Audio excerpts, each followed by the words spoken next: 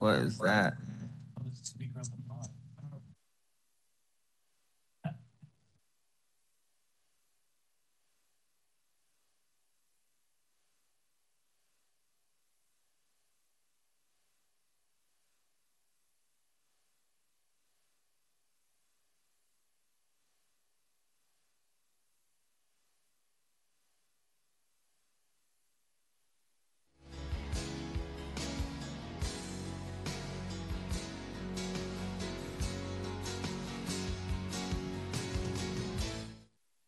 Welcome to the Retirement Board meeting. This meeting is being held in, I guess, hybrid format still.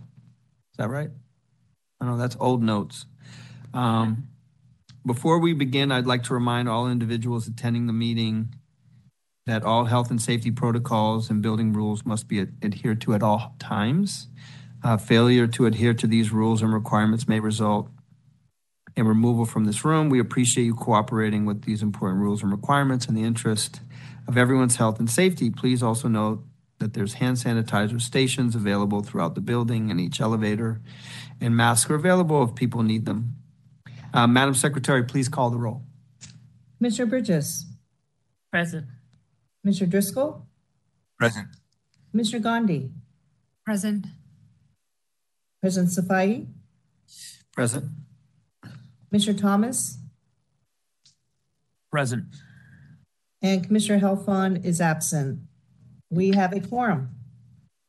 Great. Item number 2, Madam Secretary, please call the first item.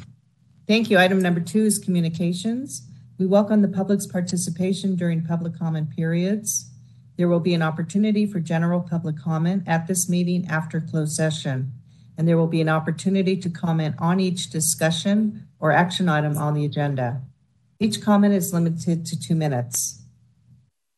Please note that city policies, along with federal, state, and local law, prohibit discriminatory or harassing conduct against city employees and others during public meetings and will not be tolerated.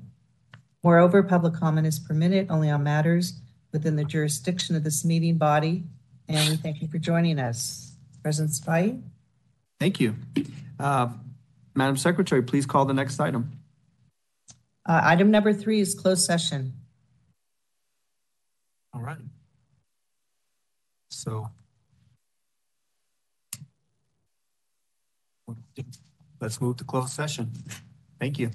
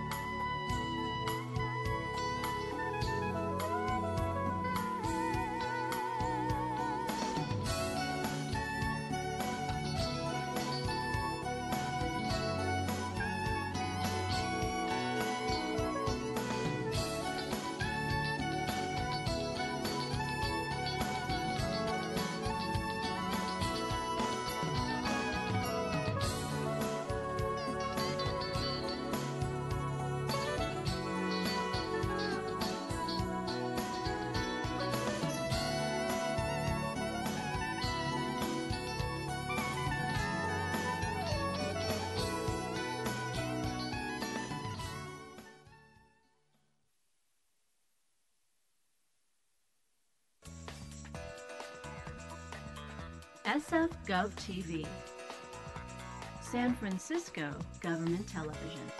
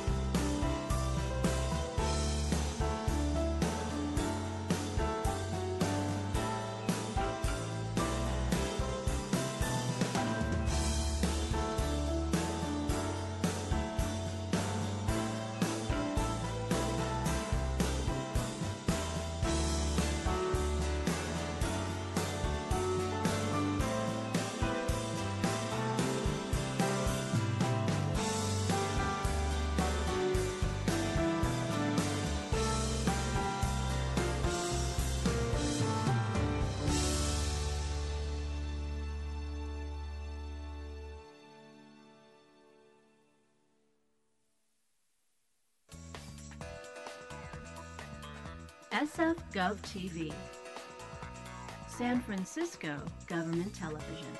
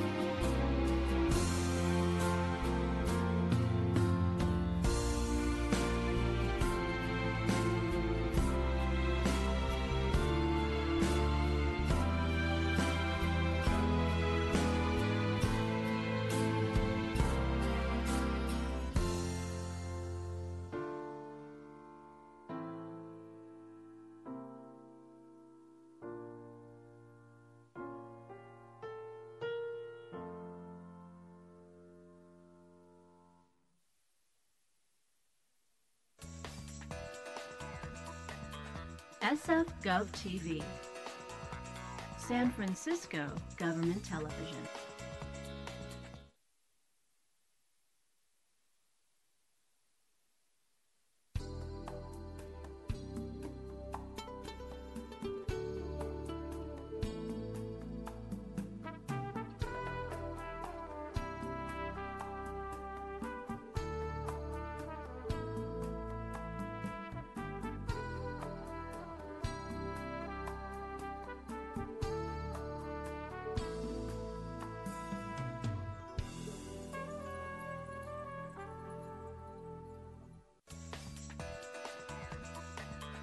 SF Gov TV, San Francisco Government Television.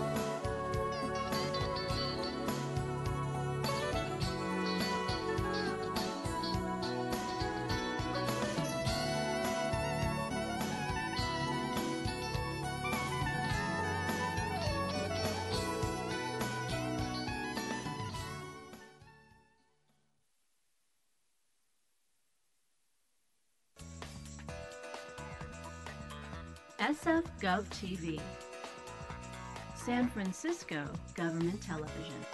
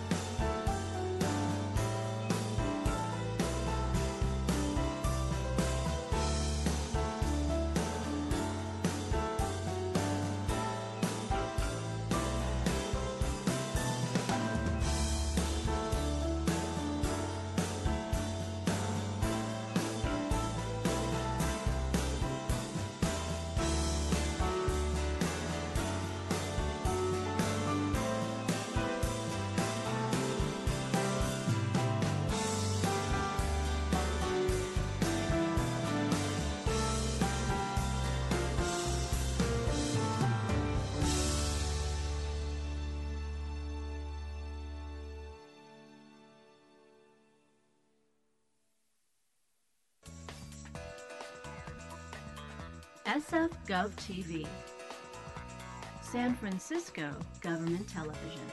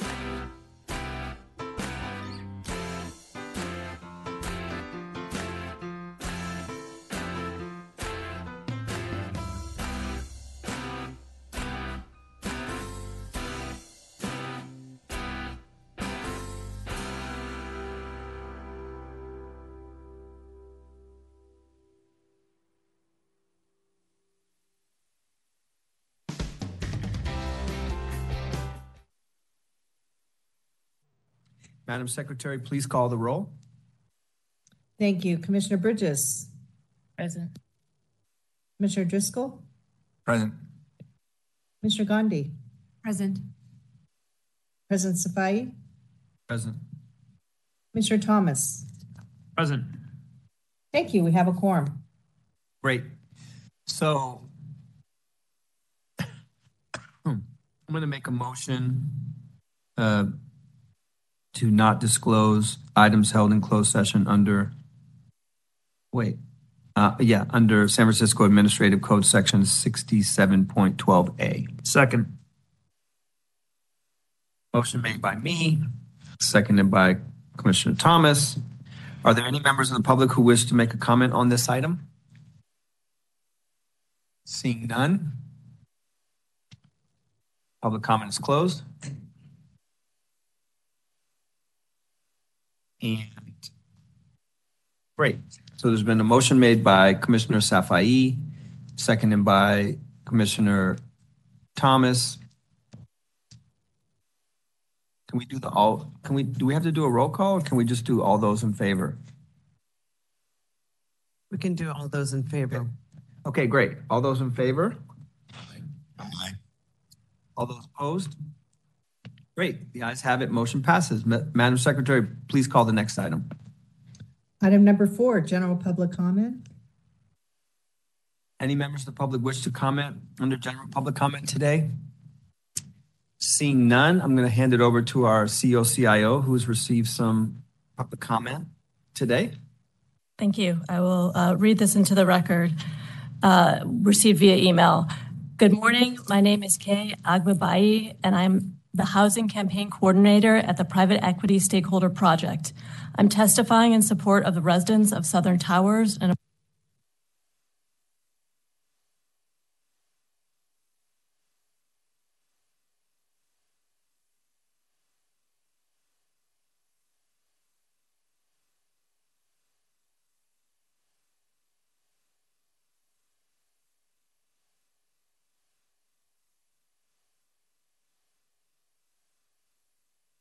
filed a complaint with the Federal Housing Finance Agency and Freddie Mac, which provided financing for the CIM Group's purchase of the apartment complex.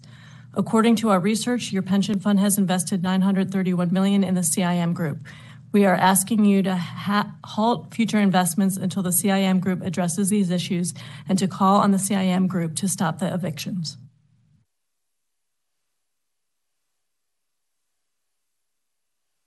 Any other correspondence, Madam COCIO?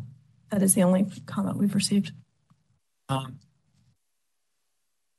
guess I have a question on that.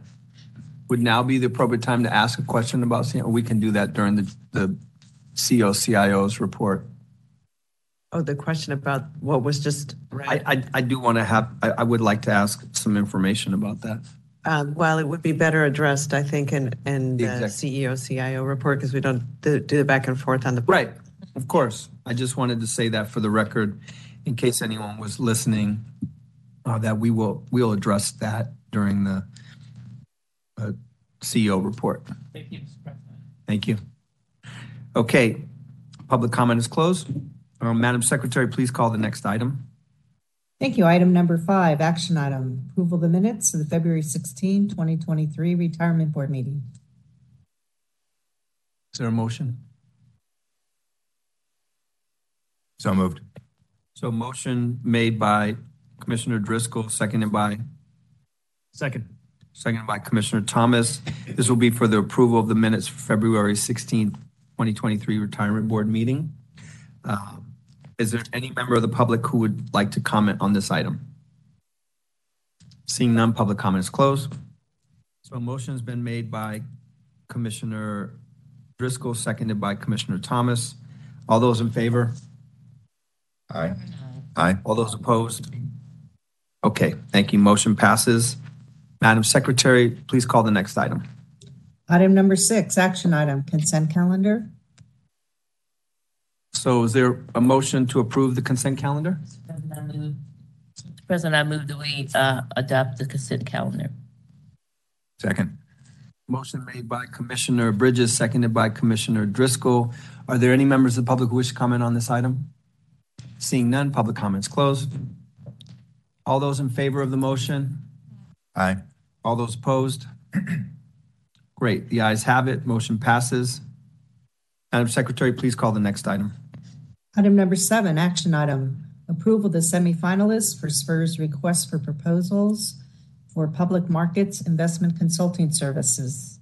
Great, and I think, Kurt, you'll be presenting on this? I am. Good afternoon again, Commissioners.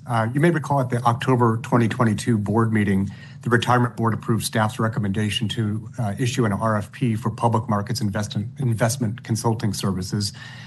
This was multifold in terms we're looking for a consultant to help us with public markets investment manager selection and monitoring, portfolio construction, operational due diligence, and performance measurement duties.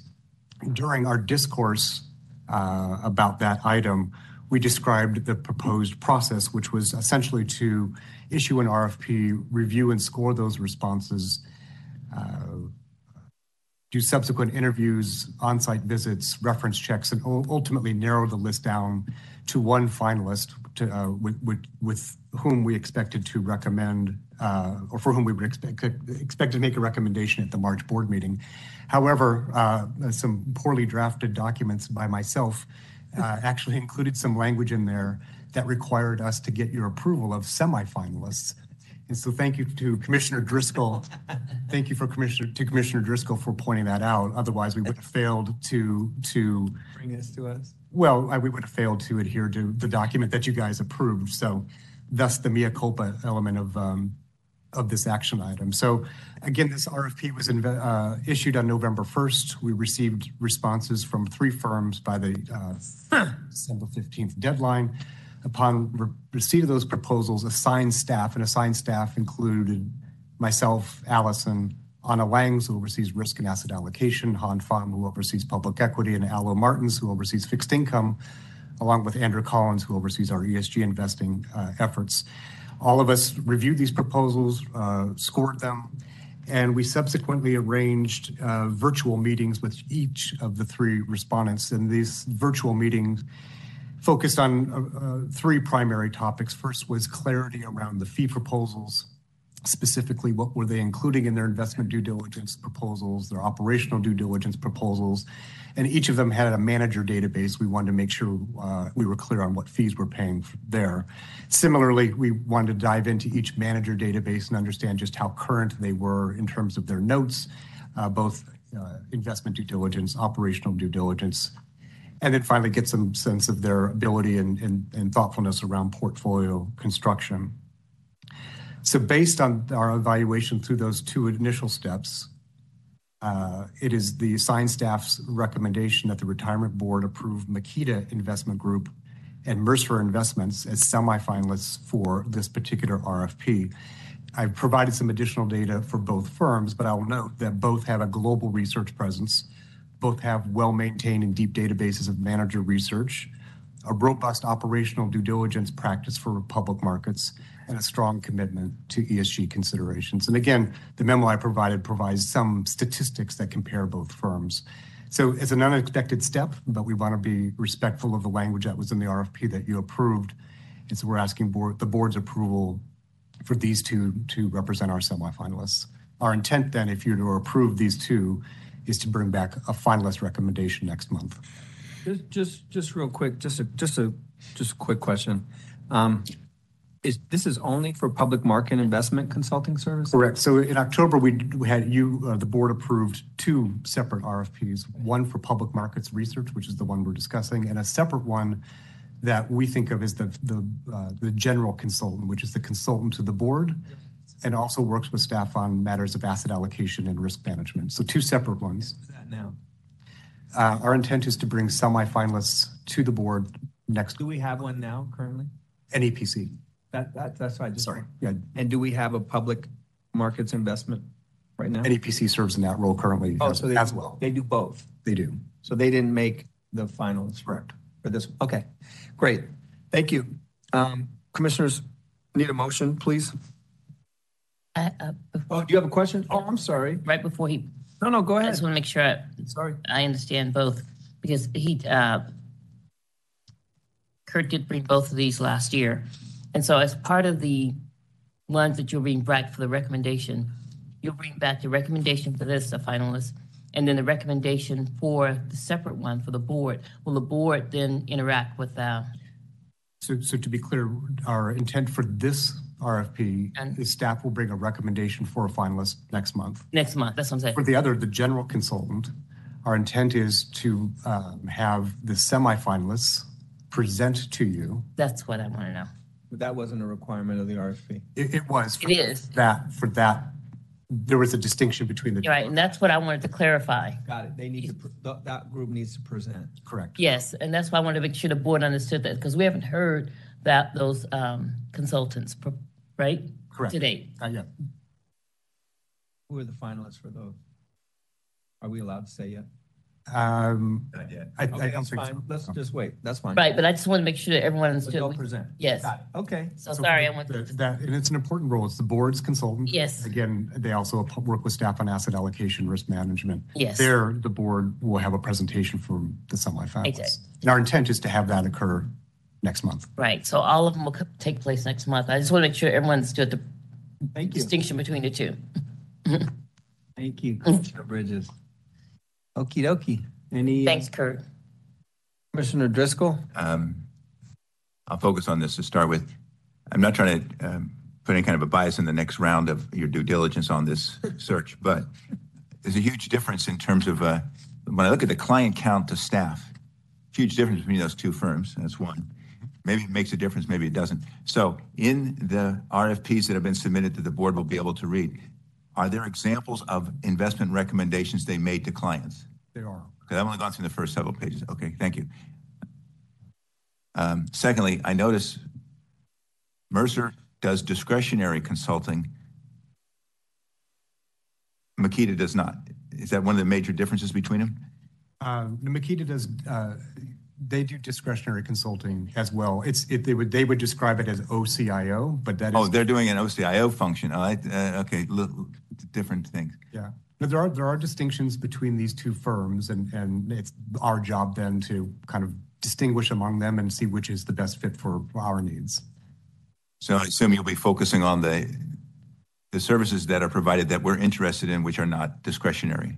Correct. But just since we're on the topic, the form of discretionary management does present some amount of conflict, right? So that's what we have to think about. Well, there is a conflict, well known if then it can affect their compensation, et cetera. Exactly. So again, this has come up before. Great. Okay, that concludes my questions on this issue. Thank you. Is there a motion on the floor yet? Not yet. Would you like to make a motion? I move accept staff recommendation to continue the RFP with these two firms, Mercer and Makita.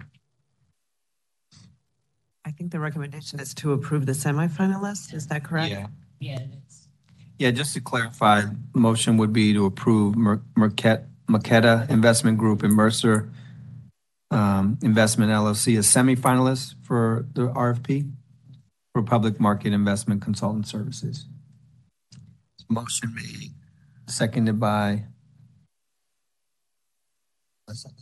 Sure, second. I'm sorry, I thought somebody had already seconded. You know, motion made by Driscoll, I just clarified it, that's all. Motion made by Commissioner Driscoll, seconded by Commissioner Thomas. Are there any members of the public that wish to comment on this item? See, public comment is closed. So a motion has been made by Commissioner Driscoll, seconded by Commissioner Thomas. Any discussion? No, we had that. So all those in favor? Aye. Aye. Aye. All those opposed? Okay, the motion passes. Madam Secretary, please call the next item. Thank you. Item number 8, discussion item, report on investment performance of the retirement fund for the quarter ended December 31, 2022. Great. So I believe, is that you again as well, Kurt? Allison, We have Alan Martin joining online.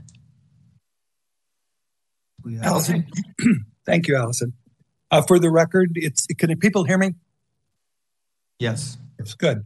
For the record, Alan Martin with NAPC. We are the board's incumbent generalist advisor, as you just heard. I did have another board call this morning around SPP, and I do appreciate being able to do this by phone. If you turn to page 14, you have in your materials the final Q4 report from 2022. Seems like ancient history with all that's happened lately. The report covers periods ending 12/31. Since the report was produced, a lot has happened. The S&P was actually up 6.7% in January, down 0.5% in February, and down about 2% in March. In March, if you looked yesterday, the S&P had given up everything it had generated for the year. Today, it's back roughly up 2%. So it's been a very, very volatile period. As a backdrop to discussing the numbers you see in front of you, to context that, you'll recall that during the first 3 quarters of last year, we had both negative returns in stocks and bonds. That's something that's only occurred 9 times in 30 years. And despite a rally in Q4, U.S. stocks were down 18% for the year, and the Bloomberg aggregate was down 13%.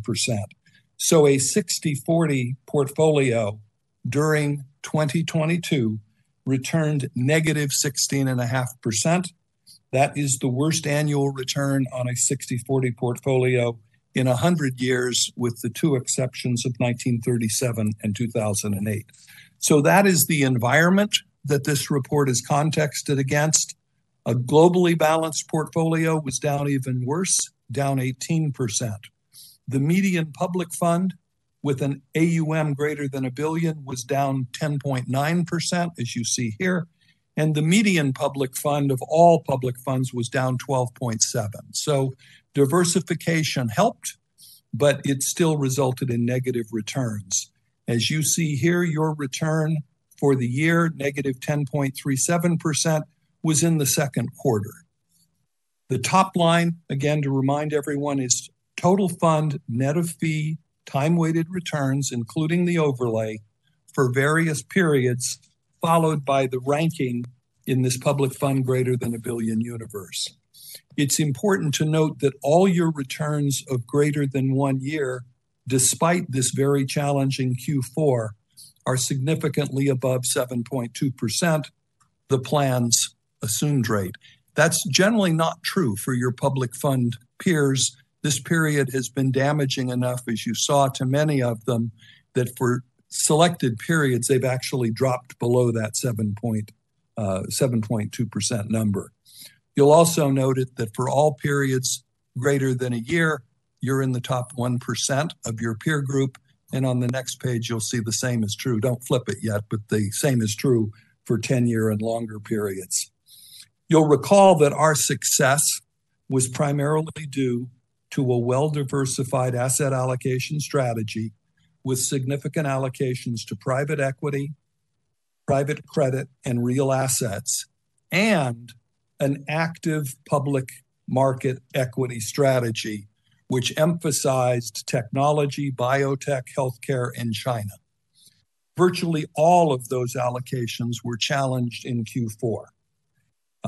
The lag in private equity valuation started to show up. We've long known about that. I think you understand that private equity valuations generally lag public markets by a quarter.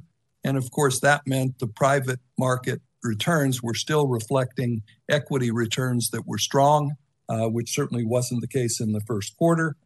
And the other strategies you've had, the rising interest rate environment we're now in for the first time in a long time, has significantly hurt so-called longer duration strategies, technology, healthcare being among those.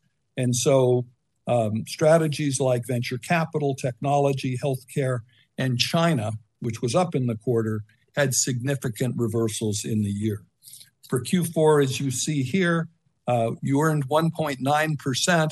I would point out if you annualize that, it would be a fine return, but it was in the 100th percentile of your peer, reflecting what was unusual in that all of these things had a reversal in that period of time. Line 2 is your policy index, which is what you would have earned if all your allocations were maintained at target and each asset class return matched the benchmark. With the exception of 1 year, you're going to see that all longer-term results still exceeded your policy, and that over the 5 and 10-year period, which included the difficult fourth quarter, it exceeded policy by 2% in one case and 1% in another. That could be thought of, because it is net of fee, as an alpha, and it's an extremely strong number in terms of results. You'll also note that all the results exceeded, as you see here, a 60-40 global portfolio and a 60-30-10 portfolio. You'll recall in 2017 and 2022, we chose to adopt an asset allocation policy which was expected to generate less volatility than our peers. You see in the tables below, in fact, let me go back one page, if that's all right, just to capture. If you'll look at the lower right tables there, you'll see that in terms of volatility over both a 3 and a 5 year period, the volatility of the fund as measured by standard deviation was in the bottom 4 or 5% of your peers. If you combine low risk with very strong equity returns to try to normalize and compare your fund to other funds with different asset allocations, that's done through what's called the Sharpe ratio, which is merely taking the return on your portfolio minus the risk-free rate for the period, which was very close to zero, and dividing that by standard deviation. That is what is called the Sharpe ratio. And in that ratio, again, a risk-adjusted return per unit of risk taken or volatility risk taken, you're in the top 1 or 2% of your peers. And then lastly, the Sortino ratio, which is for Frank Sortino, a University of San Francisco professor. It measures your downside volatility versus the risk taken. And again, in that statistic, top 1%. At the end of 2022, the fund value of $32.6 billion was slightly higher than it was on 9/30, but well below the $37.2 billion of 12/31/2002. The next page does have the longer term results. I wasn't going to go through those, but again, if you'll flip one page forward, you can see it adds the prior results. You'll see very longer term. I did add a few charts to focus on the longer term horizon and highlight the progression of returns over the last 6 years. So if you turn to page 17, I apologize, these next 3 pages I would have ordered differently. Recall that what we said in 2017 is we wanted to generate more stable returns going forward. At that time, the trailing 5-year standard deviation of your returns had been roughly in the top 40%. So close to the middle.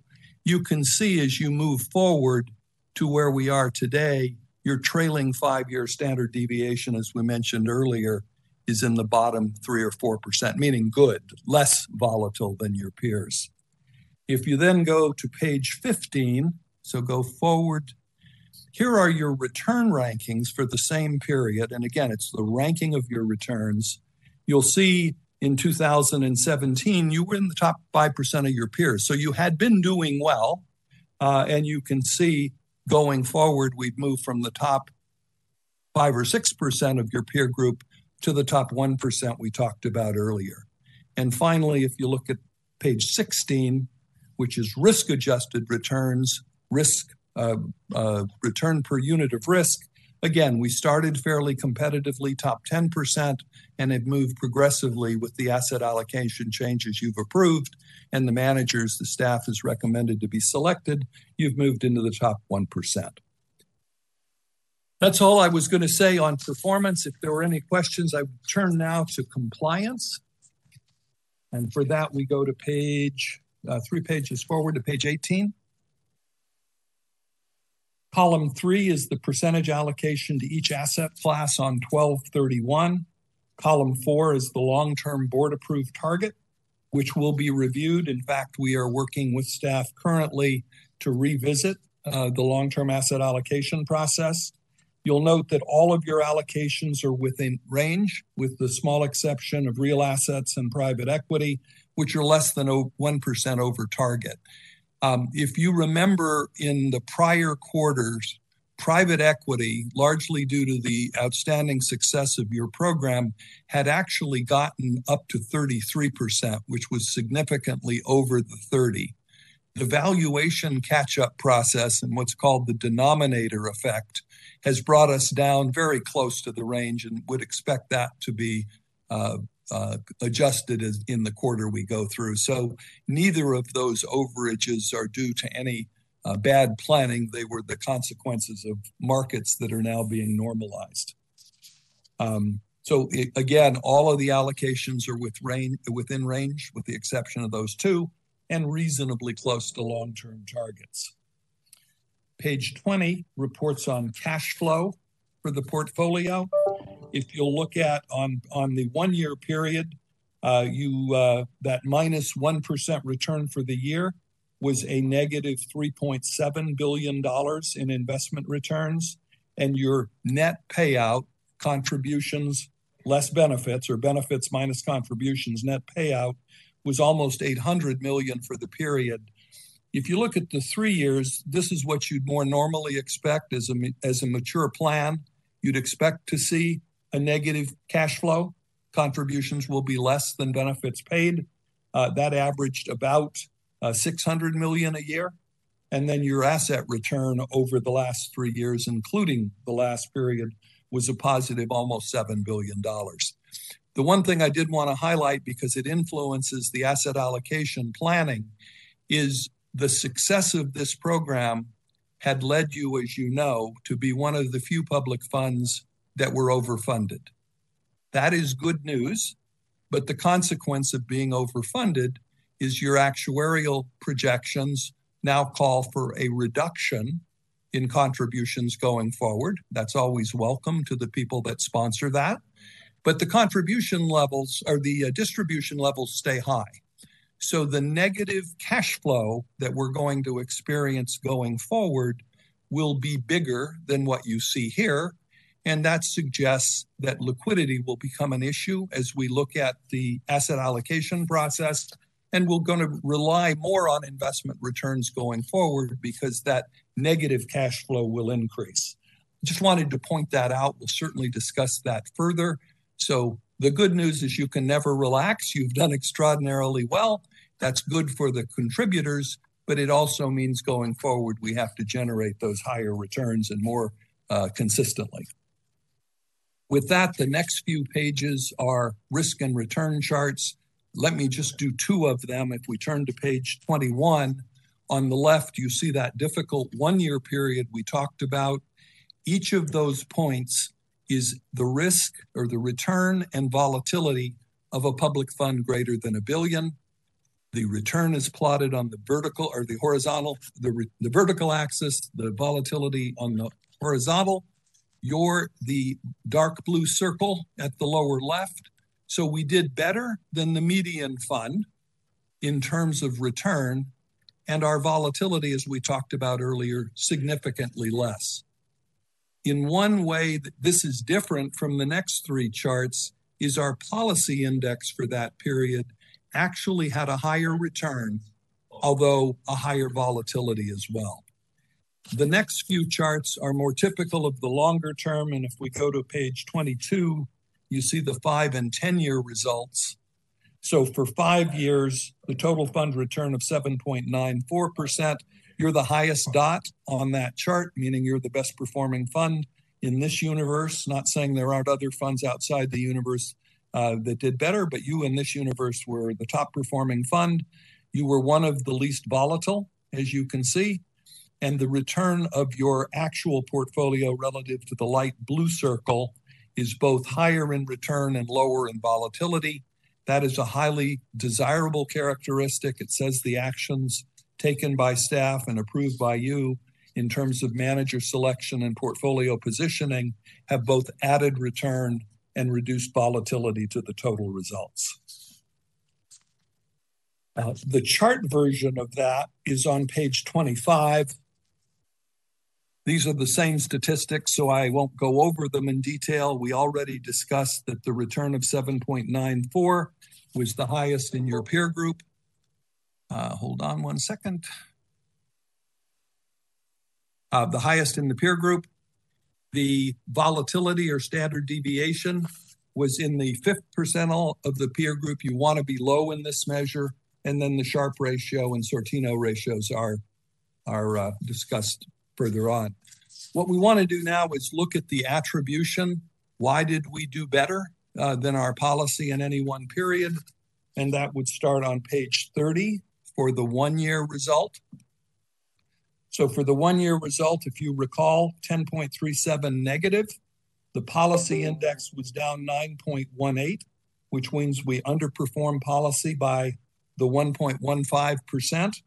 This chart attributes that either to positioning or allocation, meaning where we over-allocated to asset classes that did well and under-allocated to asset classes that did poorly, or did we have managers that outperformed their benchmarks within the asset class? The allocation effect, minus 14 basis points, is very small. That's what you would hope. We're not taking a lot of risk in how we position the portfolio relative to our targets. It's negative in this case, but it's small. That leaves the selection effect of negative 1.1% as the result of manager selection. This looks at a year. If you were to go down that excess return column, you'll see the major contributors to underperformance for the year were public equity, which we talked about. That was the overweight to asset classes that didn't do well as rates started to rise. And China, which continues to be a challenge. Largest economy in the world, one of the fastest growing, recovering nicely, but all kinds of political risk around investing in China. You see absolute return trailed its benchmark. We've talked about before that benchmark is T-bills plus 5, which is an aggressive benchmark. The 1.04% trailed that. And you'll say liquid credit did not do as well. Again, positioned against a neutral portfolio, a detractor. The flip side is private credit, earned 5.6% in a market where core fixed income was down 9%, and private equity continues to do well. The cash number is a very large negative, and that has to do with the mechanics of a small part of your portfolio being in cash and reinvested in equities and fixed and in leverage and equitized product. We're still working with the custodian to appropriately model that. So that has not been a contributor in this period. I think that's largely due to the fact that the equitized cash position, when you equitize cash in a market where equities go down, you have negative effects, but it's small, as we'll see. In terms of attribution on a 5-year basis, if we go to page 32, here is really the longer term. It's more stable and it's more representative of the whole portfolio over the period. 7.92% was the actual return we reported earlier. The benchmark policy in this period did 5.85%. Again, you'll see that allocation effect. In this case, it's positive, but it's also small, which is what you would desire to have. You'll also note that the selection effect is now 2% positive, and that's net of fees, to remind everyone. So it's an alpha type number. The primary drivers of that success are, again, private equity and private credit, both of which substantially outperformed their benchmarks. The detractors, if we did this a quarter ago, public equity would have been a strong positive contributor. In this period over the 5 years, public equity was a detractor to performance. And so the very strong returns we generated from an active strategy in public equity investing over the last 5 years were significantly challenged by the very down quarter that we have.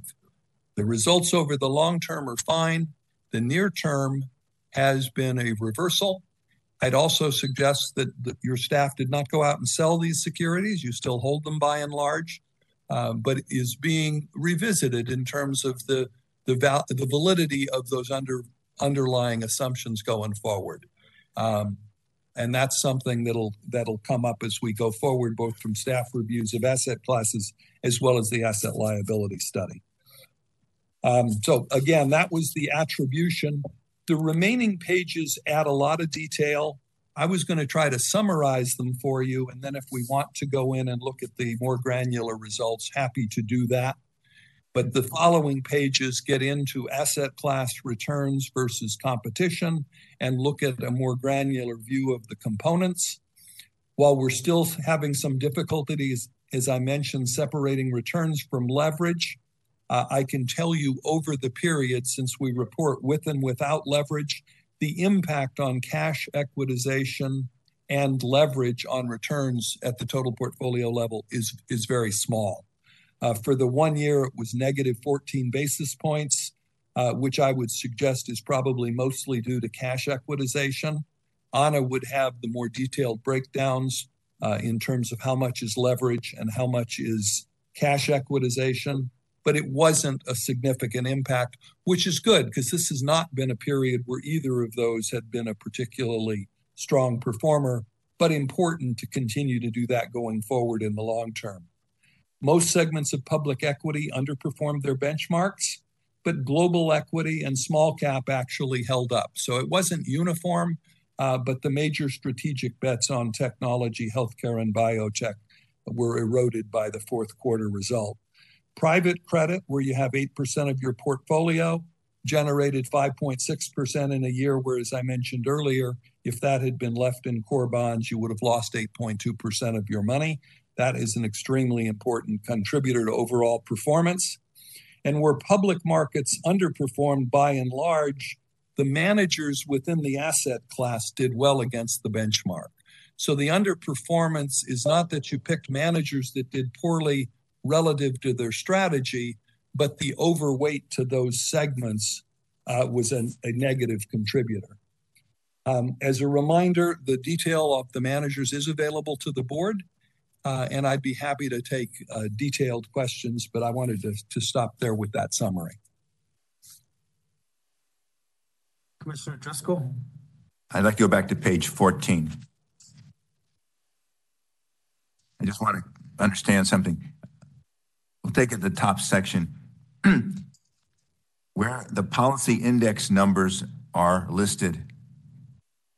Going to the 10, 15, and 20-year numbers, do those numbers reflect what the policy was in effect at that time? Or yes. Are you using the current policy using? No, it's the former, Joe. It's the policy that existed at that time times those returns compounded through time as the policy index changed. So it does capture how we've changed policy. Yes, it does. How we've decided to be more illiquid, little special tilts that staff has recommended. Yep. Okay. And the performance there, as you note, is quite competitive. Your combination of policy over time was good. Your results have done even better than that. So, yes. That part is fine. I guess then the thing I want to perhaps illustrate or telling you what you already know, but there's been a certain amount of speakers against what we've done in the absolute return. Maybe the absolute return is yet not quite hit the targets that we hope it shall return. But the addition of absolute return to our asset mix has had a positive effect. Not that we knew fixed income would not do as well what fixed income has been doing for the last couple of years, but it actually didn't simply reduce our volatility, but it actually has contributed to our total return. Yes, one of the reasons we're doing it, not simply getting volatility down. Not as high as was expected, but that is indeed true. Okay. So again, just trying to, not always looking for reasons to say staff well done, but obviously our members are also listening to and watching what we're doing. So this, it was more than an experiment. Now that we've been with absolute return for over 5 years, we're not satisfied yet, but it's achieved one of the major reasons for doing it. Thank you. That's correct. Thank you, Joe. Comments, commissioners?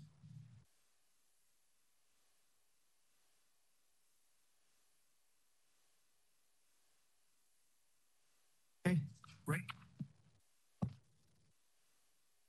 Is there a motion? Oh, wait, sorry. This discussion. We already had discussion. Is there any members of the public that would like to comment on this item? Seeing none, public comment is closed. Madam Secretary, please call the next item. Thank you. Item number 9, discussion item, Chief Investment Officer's report.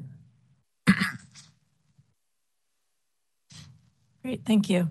I'll hit on a couple of the standard items that we always read into the record, discuss briefly SVB, since I'm sure it is on everybody's mind, and provide you an update on some of the strategic initiatives within investments. So first, as of the end of February, the estimated planned value is $32.9 billion. Since we last met, one deal has closed. It is not in your materials because it closed after the materials were sent out, so I am reading it into the record. At the board meeting on February 16th, the retirement board approved in closed session an investment of up to $100 million to be allocated to Caxton Global Investments Global Macro Fund. SFIR's investment of $25 million in Caxton Global Investment closed on March 1st, 2023. This investment is classified as global macro investments within our absolute return portfolio, shared class B of Safari 2. Now, turning to Silicon Valley Bank, which has very much been in both the financial news, in the local news, and just about every news source available, wanted to touch on that and assure our stakeholders and assure this board that the team here has been very, very active in monitoring the situation, and the impact on the assets of this fund thus far have been minimal. And let me tell you what I mean by that. We have exposure to SVB through equity investments, and we have exposure to SVB by partnering in the private markets with funds who they themselves may bank with SVB, or the portfolio companies that are in those funds bank with SVB. On the public market side, our investment was minimal, less than $1 million. That's 0.003% of the total fund. So not a significant impact. With respect to our private market partners and the funds that they hold, with the action of the FDIC over the course of the weekend and by this past weekend and by Monday, where they backstopped all the depositors, that significantly mitigated risk in the marketplace, and those partners were able to continue to operate.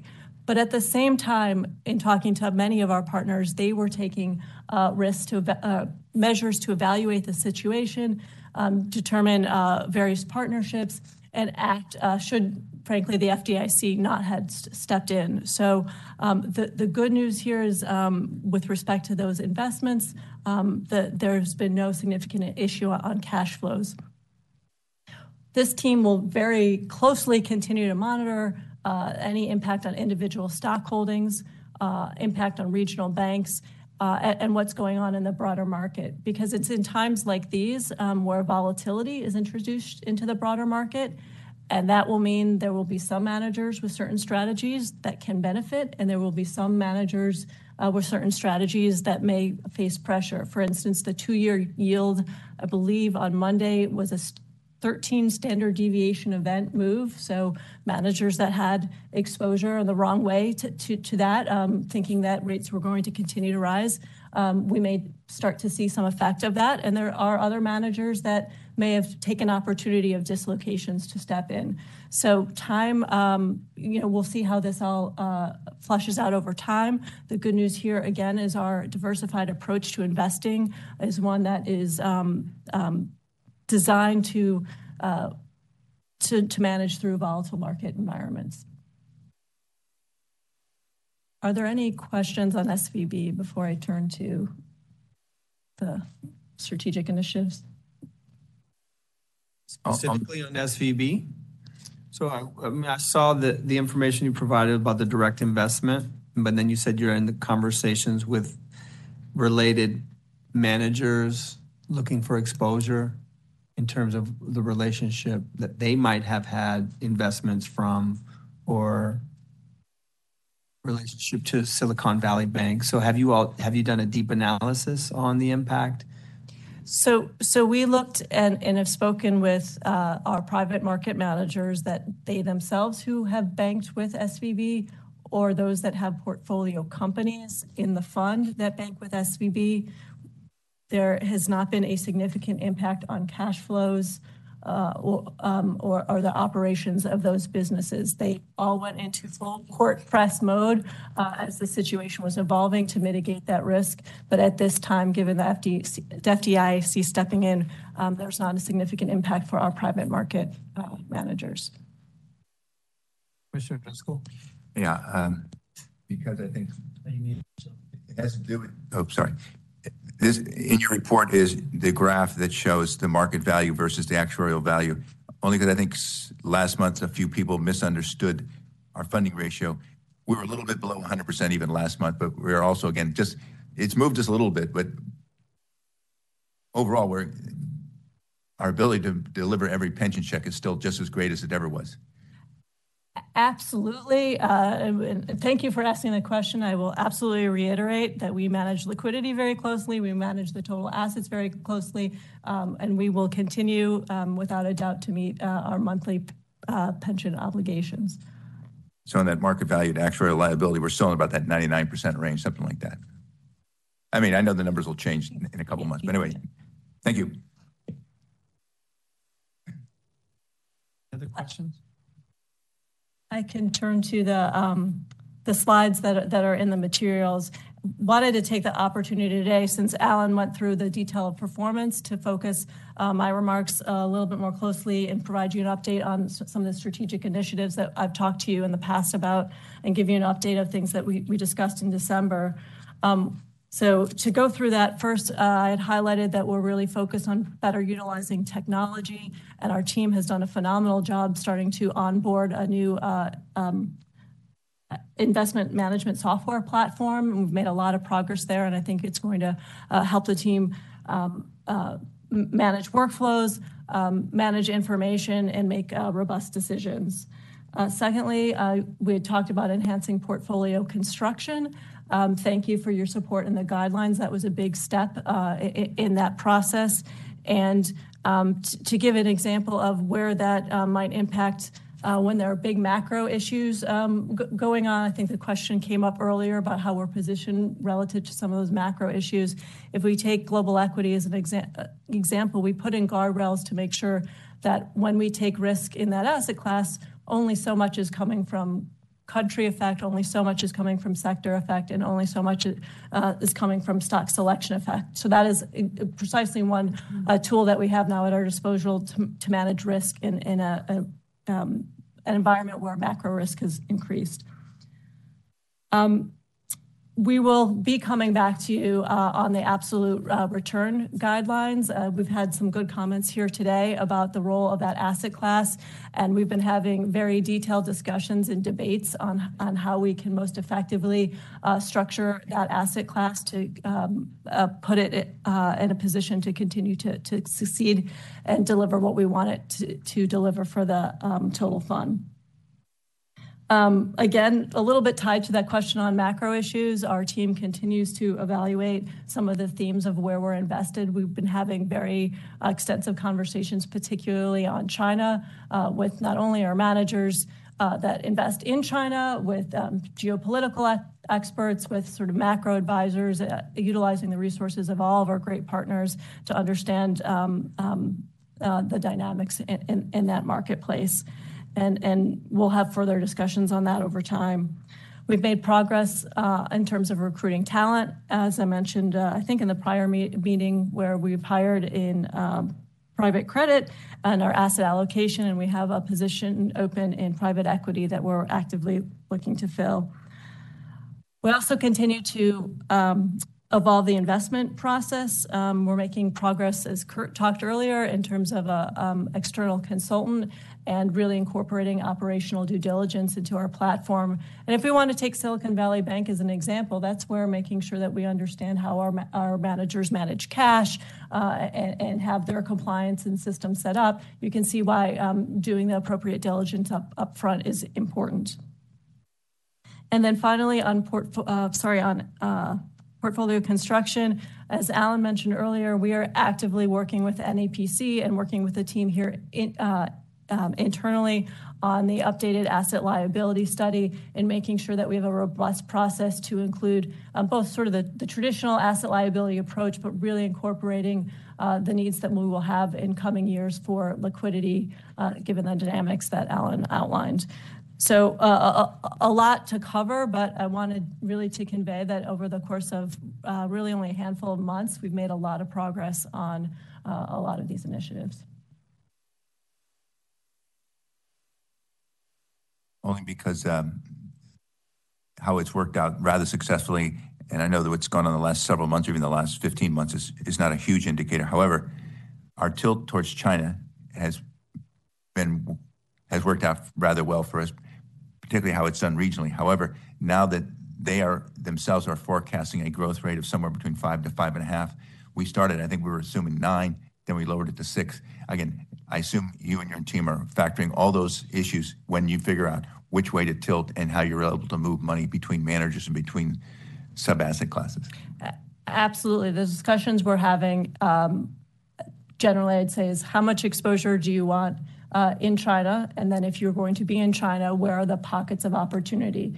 In this market environment, given the trends of our government, of the Chinese government, there are certain areas that we want to avoid and certain areas that we want to stress. And that's where partnering with knowledgeable managers in this space is critical.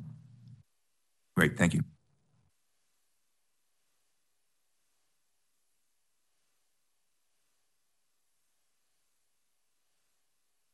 Any other questions, commissioners? Nope. Any members of the public that wish to comment on this item? Seeing none, public comments closed. Madam Secretary, please call the next item. Thank you. Item number 10, discussion item, Deferred Compensation Committee report. And that's going to be presented by, by the chair, Commissioner Bridges. Yes. You have your mic on? Yes. Thanks. Thank you, Mr. President. The Deferred Compensation Committee met on February 22nd, 2023. My report is as stated here. We approved the minutes. We also had a great discussion on the preliminary target date funds and glide path recommendations and tactical asset allocation. Ms. Chuy Justin will give you a complete detail synopsis on all of the discussion points that are listed in my report, as well as talk about the approved proposal for target date funds, the vintage, and the target date funds re-enrollment, which is very key and crucial. That is something we must get done, and that's going to be discussed in detail by Ms. Chuy Justin. Additionally, we finished our meeting with the approval of Callan to begin the manager search for the process for underlying the target date fund investments, and that's important as well. So you have a few items coming before the board in the next few months as we finalize a lot of these important details. So at this time, I'll move forward in the next item that will come up on Deferred Compensation Committee, where Ms. Chuy Justin will go into detail on all the items that are outlined in my committee report. Thank you, Mr. President. Thank you. Anything else? Perfect. Any questions from commissioners? Okay, great. Any members of the public wish to comment on this item? Seeing none, public comments closed. Thank you, Commissioner. Madam Secretary, please call the next item. Thank you. Item number 11, discussion item, SFDCP monthly report.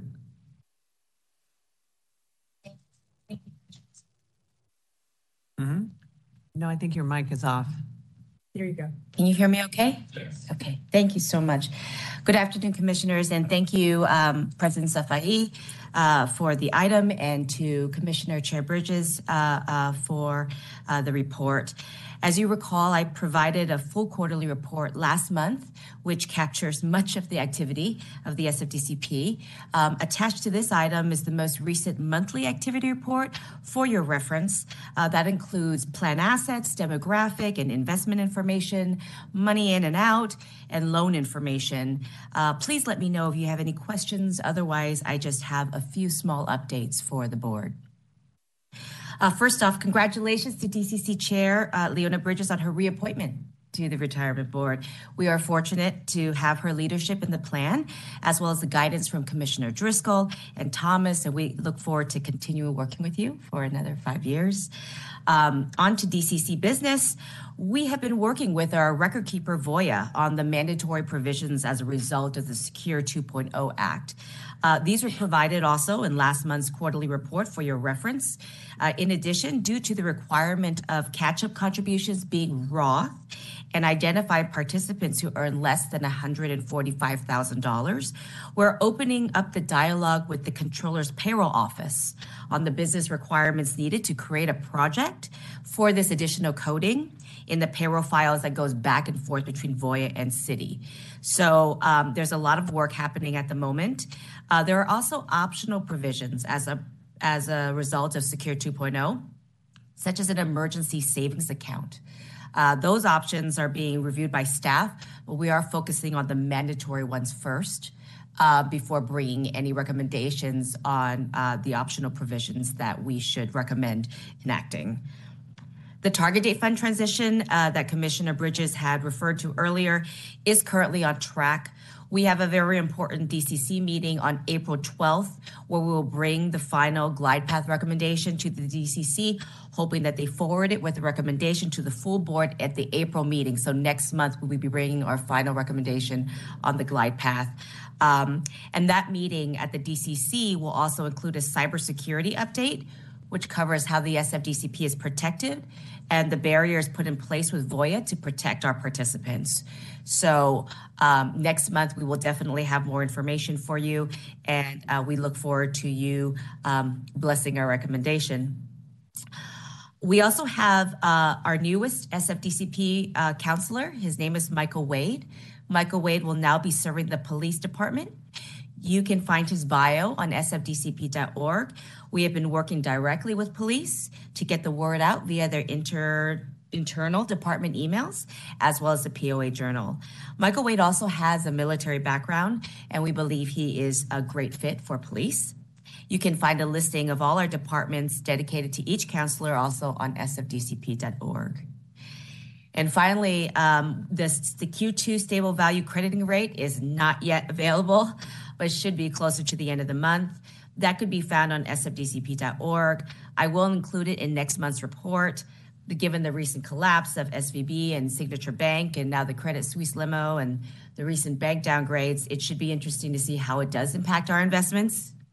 And Ben Taylor from Callan should be able to cover that shortly in the next item as part of the semi-annual update. So that's all I have for my monthly activity report. Happy to take any questions. Any questions, commissioners?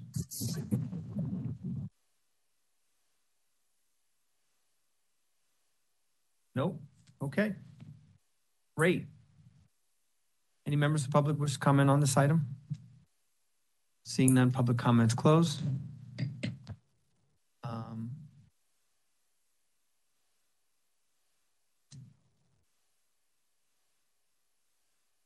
We'll call it it's your presentation, right?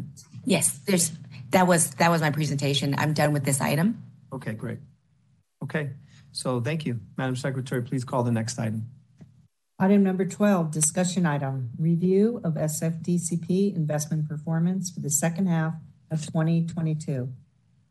Thank you, President Safai. This is the semi-annual performance report. As you know, Callan is our investment consultant, and Ben Taylor from Callan is here to provide a report on the investment performance. Ben is starting to share his screen. Ben, please proceed. Thank you. Can everyone hear me okay? Yes, thank you. Okay, great. So I'll just go through the brief highlights here and be happy to answer any questions with respect to any specific managers or alternatively with respect to SVB and the broader impact. It is certainly the topic du jour. I'm fortunate to have followed both, several different iterations of the market environment, so I don't know if I'll be going through that unless there is an appetite for me to go through it yet again. Fundamentally, there are just a few things to update. So the deferred compensation plan as of December 31st was valued about $4.3 billion. That is down from the prior year by $700 some odd million and consistent with the broader decline that we've seen in the overall markets. With respect to the target date funds, their performance ranged from 0.41 down to plus 1.65 over that 6-month period of time, the prior 6 months that we're reporting on. The shorter and longer term results both remain strong for the vintages across the board. They're still performing quite well, mostly driven by the manager selection throughout the glide path. With respect to the watch list, as key items, there's just a handful of items that we need to discuss with respect to the managers. First, LSV is the sole large cap value manager. They are on watch because of their 3- and 5-year performance per the investment policy. This is not something that is an ongoing source of concern with respect to LSV. This is mostly related to the first quarter in 2020 as a single point in time underperformance. More recent term performance has been strong and significantly ahead of benchmark over most time periods. The large cap growth fund does rank in the 3rd quartile and behind the index overall for the last 3- and 5-year periods. A significant portion of this is driven by the T. Rowe Price large cap growth fund. And in particular, their performance is fairly poor, but it is mostly driven by their tech holdings and their security selection specifically within tech. So that's one that would qualify for watch lists. And we may want to explore some action with respect to these funds in the future. In addition, potentially looking at a pair other than the Vanguard Growth Index Fund over time. So we'll be coming back to you with some potential action on that in the future. But in the meantime, this is just a watch list criterion that we wanted to make sure we reported on for the investment policy. The Wells Fargo Short Duration Bond Fund is one of the component funds that are utilized within the target date funds. It's not directly offered as an investment option. It did change to Allspring by virtue of the change with respect to Wells Fargo and Allspring. But overall, the primary difference here is just a difference in duration position. They're a bit longer duration when rates have been rising quickly, so they've underperformed relative to their benchmark and peers. Obviously, that'll have some benefit as well down the line once the rate increases stop and you can benefit from the longer duration positioning. No significant concerns with respect to the Wells Fargo Short Duration Bond Fund. Any questions initially with respect to the watch list update before I proceed for commentary on the individual managers or the overall market?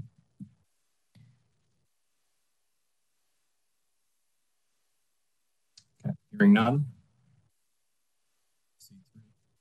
You've seen some of these charts. I think Mr. Martin just presented them as well, so I won't rehash our versions of them, but fundamentally, just call your attention to this bullet point over here on the left-hand side.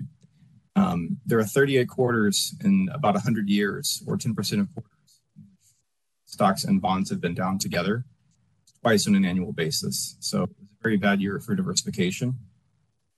An emblem of what we have seen with respect to both stocks and fixed income securities being significantly affected by central bank policy and inflation in a way that is fairly unique in history, that has undermined the ability for diversification to be protective. But that has been discussed at length earlier in today's meeting.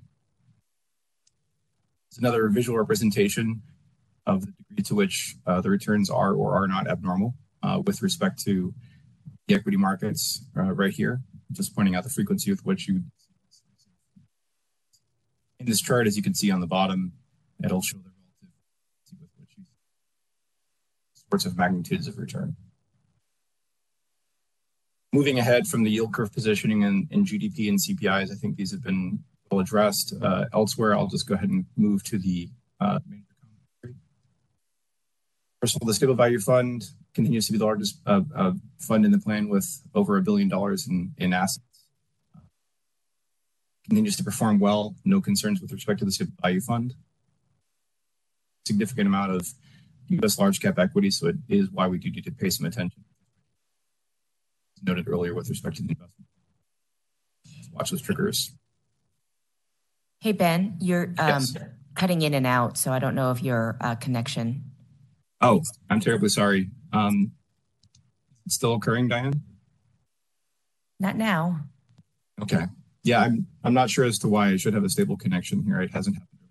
So I hope it doesn't occur, but if it does, please to let me know. Here, I'll just be brief. As noted, there's very, very close performance with respect to the custom benchmark for the target date funds, as noted earlier. It is mostly a bit of relative outperformance on the target retirement date benchmark for the near-term funds in particular. But overall, they're fairly close to their benchmarks in the near term, but all outperforming on a relative basis net of fees. For the last year, similar story, very, very close. And the further we go out, we get persistent, modest outperformance.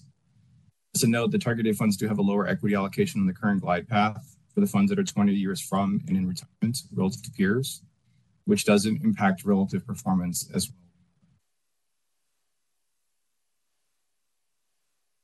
On this chart, just to help everyone read this chart very briefly, green indicates that there's no issues that would trigger an investment policy statement concern. Blue would indicate a third quartile performance, and the goldish color would indicate a fourth quartile performance, standard being measured. You can see the SFDCP large cap social equity.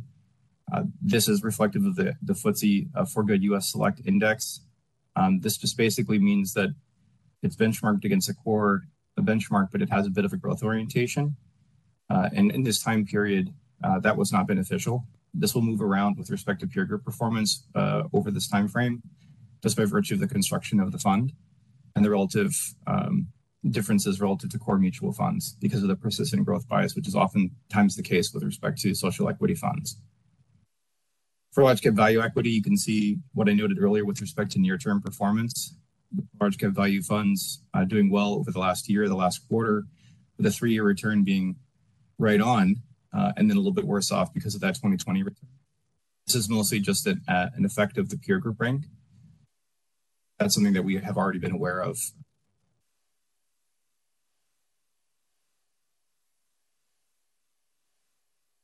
Large cap growth equity, you can see the last year return substantially underperforming the benchmark due to those securities principally associated with the T. Rowe Price. Again, those trends continuing with respect to the last quarter return. So that was what was called out earlier with respect to that fund. Ben, can you make sure to speak into your mic because you're continuing to cut out a little bit? I will do my utmost, yes. I will get as close as I can to my laptop. Is this better? Yes, thank you. Thank you so much for the reminder, and I apologize for the inconvenience. With respect to other funds, I'll just move quickly to those that have an impact with respect to investment policy.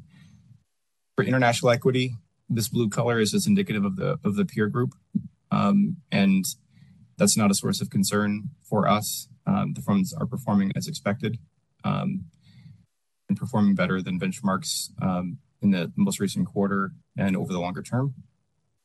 The equity index, this is a difference with respect to ranking that is causing this. And it's just an effect of fair value pricing for the international equity index. Real estate, short term, but it's mostly related to differences in the composition of the holdings relative to the benchmark. This will move around over time, but it's not a major source of concern from our perspective with relative performance. Just a note as well for the longer term performance is noted for the real estate fund. This is a blend of return between both Morgan Stanley and Principal. And so the Principal real estate return is listed below, which as you can see for the last year return 24.9 versus 24.5. So very much in line with benchmark over the last year, a little bit of a dip in the last quarter, but that'll wash out over time.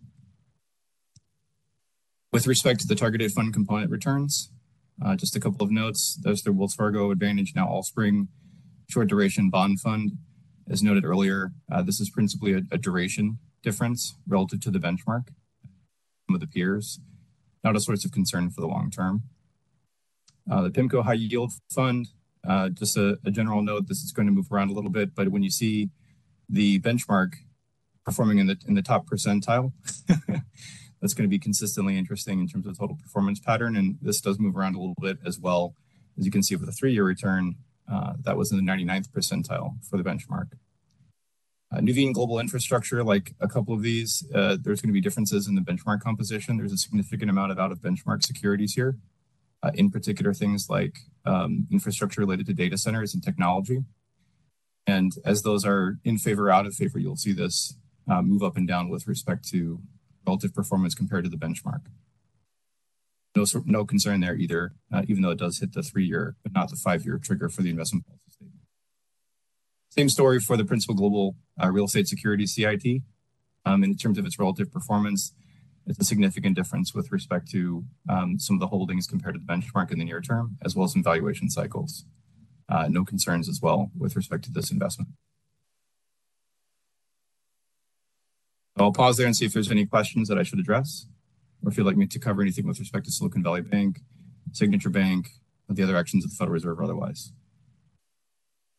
Any questions, commissioners? Commissioner Driscoll? Are you going to continue on about the other parts of this portfolio? I have a question about one particular manager. What manager would you like to discuss? Well, I don't want to cut you off if you're going to continue talking. Oh, no, I'm done. You're done? Okay. Simple question. Two questions. Working with T. Rowe Price. You're muted. You got to hit the button again. Okay. Sorry. Lights off. Yeah. Thank you. I assume the new work with T. Rowe Price with the glide path design is going well? Yes. Regarding T. Rowe Price and the Growth Manager Mutual Fund, how is that going? Less well. There's been significant and persistent security selection issues, predominantly within the tech sector within that fund for some time. Are you recommending that this commissioner or the board should continue to be patient with them? Our discussions at this point have not gotten to the point that we recommend a search, but we are preparing to recommend a search potentially. And if performance doesn't recover by the next performance update, and potentially if it worsens in the near term, we will likely come back with a recommendation for replacement search. But at this time, we're not recommending that. I would prepare it now. Thank you. Thank you. Commissioners, I had asked Mr. Taylor to cover this page because we are in the middle of our target date fund design, and Callan is ultimately responsible for the manager selection. So this is where we see the performance of the underlying managers, and the T. Rowe Price as the investment manager, they recommend the asset classes. So I wanted to make sure that we go over that so that you're aware of that prior to our meeting next month, where we'll bring a final recommendation to the board. Please understand the board is ultimately responsible for anyone who manages money in the deferred comp program, not just a consultant. Understood. Thank you. Any other questions? Any other questions? Right. I don't think we need to take any action on that. Any public comment? Seeing none, public comments closed. Madam Secretary, please, thank you for your presentation. Thank you. Commissioner Bridges. And Mr. President, I would like to thank Mr. Taylor and the Callan Group and Ms. Chu Just and her team. They put a lot of time into this entire process and working together and trying to get us prepared to bring recommendations back to the board. So just wanted to acknowledge their work and the time they put into it. Thank you. Thank you for saying that. We really appreciate it. Thank you, Ms. Chu. I appreciate that as well. Thank you kindly. Thank you. Okay. Please call the next item, Madam Secretary. Thank you. Item number 13, action item, review and approve SPURS travel reimbursement policy. Dun, dun, dun. Exciting. Go ahead, Madam CEO, CIO. Commissioners, with this agenda item, I want to highlight what we are reviewing, seek your approval, and explain why we are reviewing it today. So our travel expense policy, which actually had been a schedule, it's part of a broader policy, hasn't been reviewed since 2010. Well, since 2010, we have things like ride sharing and other areas. So it was prudent from just a governance perspective and a evolution of travel to update this policy. We also wanted to make sure that it provided guidance on areas that maybe it had been silent on in the past, where perhaps if I looked at the Controller's Office policy and they had language on there that is that makes sense and it clarifies things, that we went ahead and incorporated concepts like that into our policy. And I wanted to ensure that for our travel, as we have had in the past, but we continue to be focused on appropriate documentation. We need to spend these dollars prudently. and make sure we're documenting that they're prudent and reasonable when we spend the money.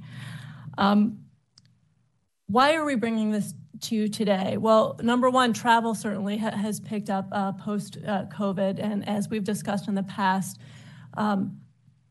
central to our fiduciary duty is to be able to go out and meet with managers, conduct diligence, go to education seminars. We take that diligence process very seriously, and travel expense reimbursement is part of that broader process and fiduciary responsibility. Since I have been on board, there have been increasing obstacles for our team to get their travel reimbursement expenses approved. And it has taken significant staff time and growing staff time to get this addressed. We have individuals that on their personal credit cards are sitting on travel dollars, which is for board business.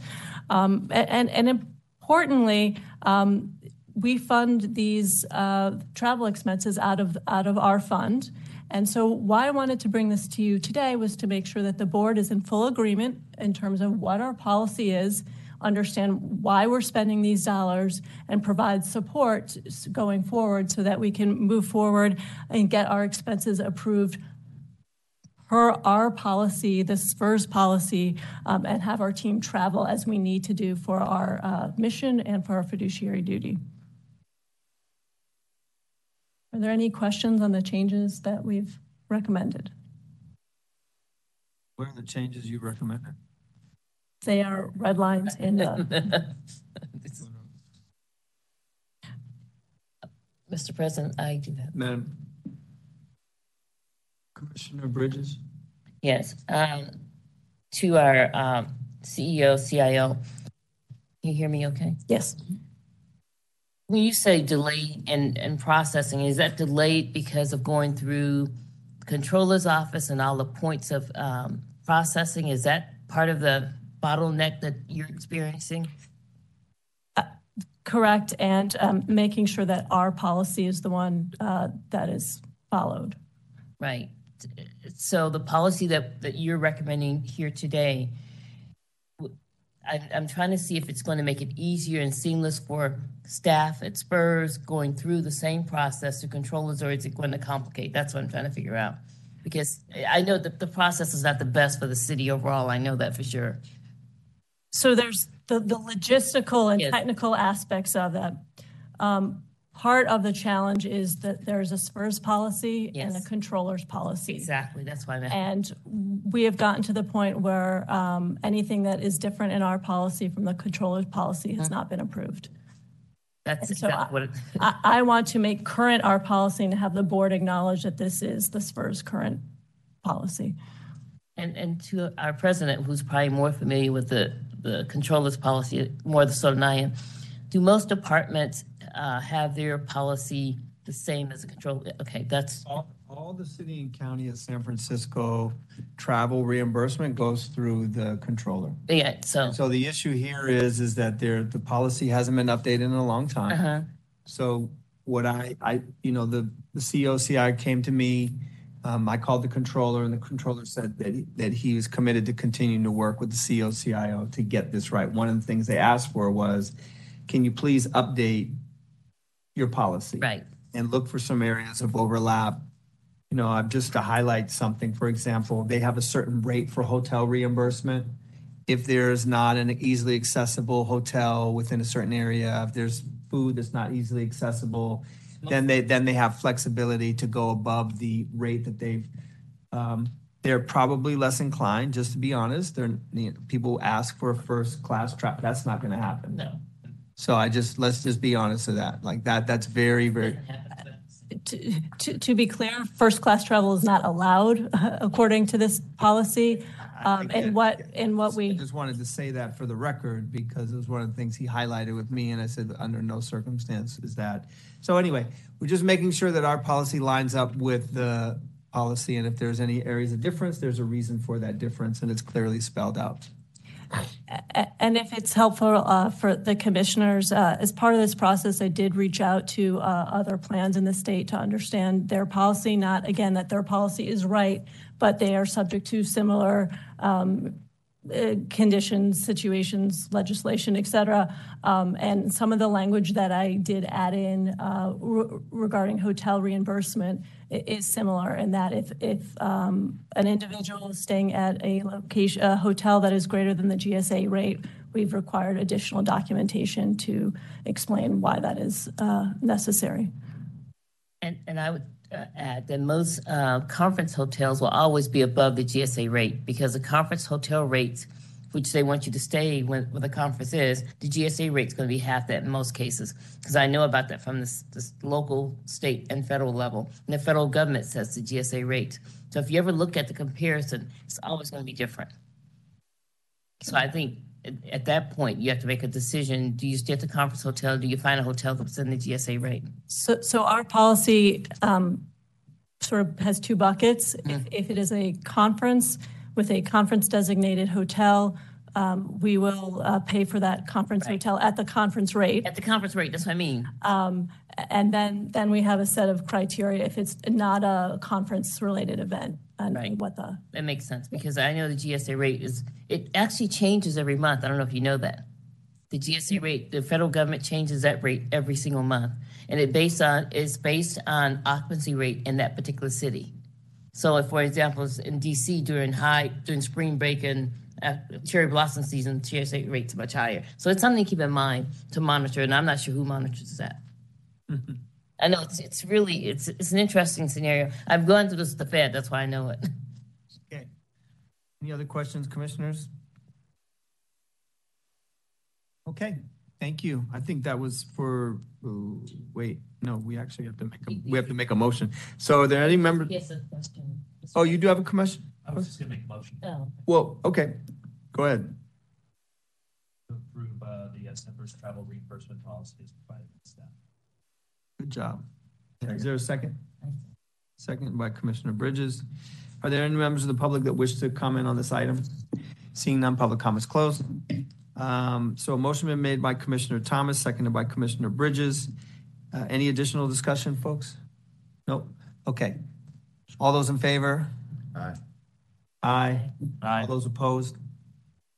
No. The ayes have it. Madam Secretary, please call item number 14. Thank you. Item number 14, discussion item, review of audited financial statements and supplemental schedules for the years ended June 30, 22 and 2021, and communications to the Retirement Board for the year ended June 30, 2022. Commissioners, I would like to introduce you to Christine Lee. She is our finance manager. Christine became finance manager when Jim Burrell retired in, I believe, 2021. This is her first appearance before you, but I wanted to give you some highlights as to what she does for us. She oversees all of the trust fund accounting, not just for SPRS, but for the SFDCP and the Retiree Healthcare Trust Fund, which you don't oversee, but which SPRS is responsible for administering. She was also instrumental in preparing the budget that you approved last month, and she is the liaison with the Controller's Office with respect to that. She is also the point person and the principal liaison for the department when the Controller's accountant prepares the audited financial statements, and that is before you today. Christine, I'll turn it over to you. Thank you, Karen. Good afternoon, Board President and Commissioners. Every year, SPRS conducts financial audit and issues financial statements. And MGO is the external auditor that performs fiscal year 2022 audit. Today, we have great honor, the audit director, and Ya Yang, the assurance supervisor, to make a presentation to the board and answer any questions that you may have. Great, please proceed. Thank you, Christine. Before we begin the presentation, we just want to take a moment to thank the Board of Retirement for giving us the opportunity to come in and present the results of our audit. And I also want to take a moment to thank the staff and the management, everyone at SPRS for all their assistance provided to us during the audit. As As everyone may know, an audit, we ask a lot of questions. We do a lot of testing, ask for a lot of documentation to support all the amounts and conclusions that management has reached in creating their financial statements. And so with that, we'll go into our audit results presentation. As Christine mentioned, we performed an audit for the fiscal year ended June 30, 2022. And as a result of our audit, we issue 3 reports. The first report is in the financial statements themselves, and then the second 2 reports are in a separate document addressed to the Board of Retirement. I'm going to go to the audit results slide here. Okay. So as far as the audit results, our first report, as I said, is in the very first section of the financial statements themselves. And this report is it's the main reason why we do the audit, is where we provide our opinion on the financial statements. And we're happy to report that we issued an unmodified opinion on the financial statements for the year ended June 30, 2022. Now, an unmodified opinion is the highest level of assurance that an independent auditor can give an organization regarding the fair presentation of the financials. We issued our report on February 3rd, 2023. And there's a couple of additional items in our report that we want to highlight, that the financial statements themselves are prepared by management in accordance with generally accepted accounting principles, or US GAAP. And then we, as the external auditors, we audit those financial statements in accordance with generally accepted auditing standards, and also with government auditing standards. And with the government auditing standards, it comes a little more criteria, a little more work that we have to do, which we'll explain in our next report.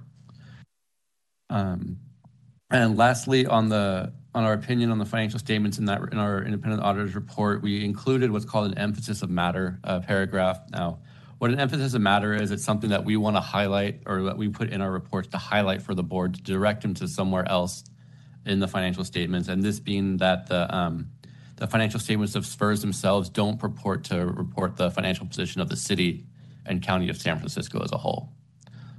So the emphasis of matter, it doesn't change our opinion. It has no effect on anything. We just have to put that in there to bring that up in this instance.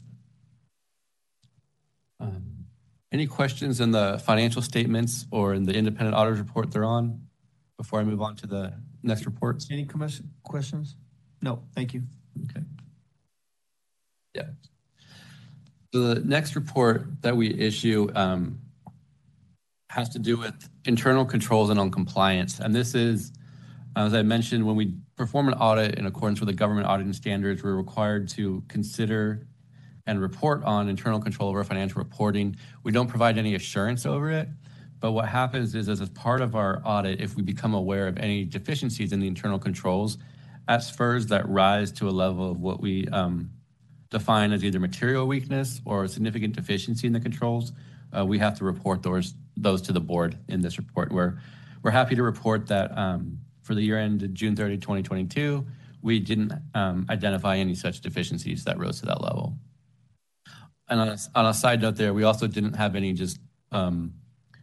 other deficiencies or control deficiencies that we would just report to management. So all in all, from what we saw, the internal controls seemed like they're functioning as designed and operating effectively. And the second part of this report has to do with compliance with laws and regulations, contracts or agreements. And as part of an audit with the government auditing standards, we have to review laws, regulations, city code, plan provisions for items that could have a material effect or could directly affect the financial statements, and make sure that there is no non-compliance. So we're happy to report there again that there were no such matters of non-compliance that affected us. So again, we don't provide any assurance on the controls or compliance. However, had there been anything material, we'd be required to report that here. Okay. So our last report we have is known as the required communications. And what our required communications report is at the end of, or the conclusion of every audit, we're required to report certain matters and certain items to those charged with governance, those who are charged with overseeing the entity, in this case, the Board of Retirement. So we've kind of broke it out into three different groups here. The first one has to do with qualitative aspects of accounting. So with accounting, we all think that, quantitatively we have numbers, we have balances, but there's also a lot of qualitative items that go into it. The first being the accounting policies that management chooses or that uses to record the transactions into the general ledger and then ultimately report in the financial statements. The significant accounting policies that management uses are identified or they're discussed in Note 2 to the financial statements in the note disclosures. And for the year end June 30, 2022, there were no new accounting policies, no significant changes to the existing policies, and more importantly, none of the policies that management uses lacks authoritative guidance or consensus. So there's nothing that's coming out of left field that they're using in trying to justify a transaction. The next item under the qualitative aspects of accounting has to do with accounting estimates. Now, using interrupt. Yes. For Note 2, could you point us to a page number, or is that? Yes. Well.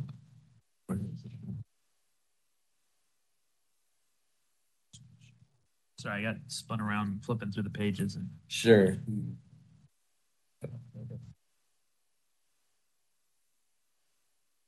That's the transcription.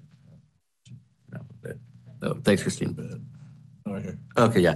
So it's on page 20 of the financial statements report. Thank you so much. Yes. Thanks, Christine. Okay. So going back to the qualitative aspects of accounting, there's under U.S. GAAP and then accrual basis of accounting, there are certain balances and items that are in the financial statements and the note disclosures where management has to make estimates. And we're required to point out the significant estimates that are in the financial statements. The first one being in the note disclosures themselves. It has to do with the what's called, in the accounting world, we call it the total pension liability and the net pension liability. It's we translate that to the actuarial world, that's the actuarial accrued liability and the unfunded liability. But this is significant because it's based on actuarial calculations, and it's ultimately what the city and county of San Francisco have to report as a net pension liability in their financial statements.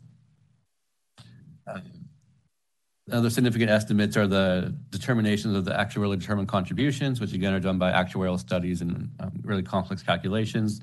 And then finally, the fair value of investments, specifically relating to the what I'll call alternative investments, or your real assets, private credit, private equity, and the absolute return strategies. And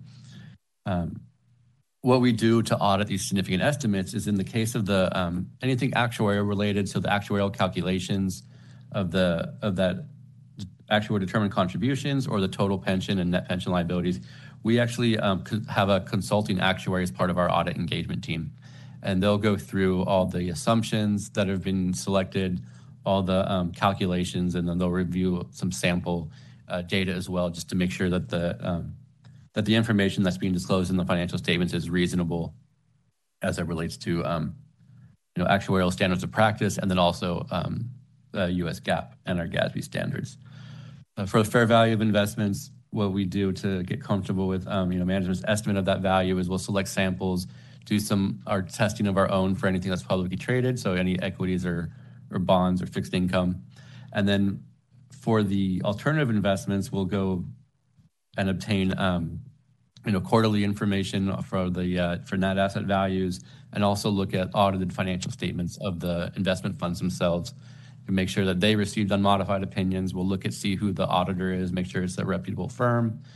We'll look through their valuation policies and procedures to make sure that they're following the required accounting standards, and that the funds aren't reporting any going concern issues themselves that could affect the ultimate valuation. Now moving on to some other matters, we're happy to report we didn't have any significant difficulties during our audit. We didn't have any disagreements with management, and as far as we know, management wasn't consulting with any other accounting firms, looking for second opinions on transactions. Lastly, as far as concluding our audit, there weren't any uncorrected financial statement misstatements, and there weren't, and management signed our representations, which is the last item that we need, the last piece of audit evidence that we need in order to issue our reports. So with that said, that concludes our presentation on the financial statements, and I'm happy to take any questions. See no questions. Thank you so much for your presentation. Appreciate it. Any members of the public wish to comment on this item? Seeing none, public comments closed. Madam Secretary, please call the next item. Item number 15, action item, review and approval of actuarial audit consulting services, request for proposal.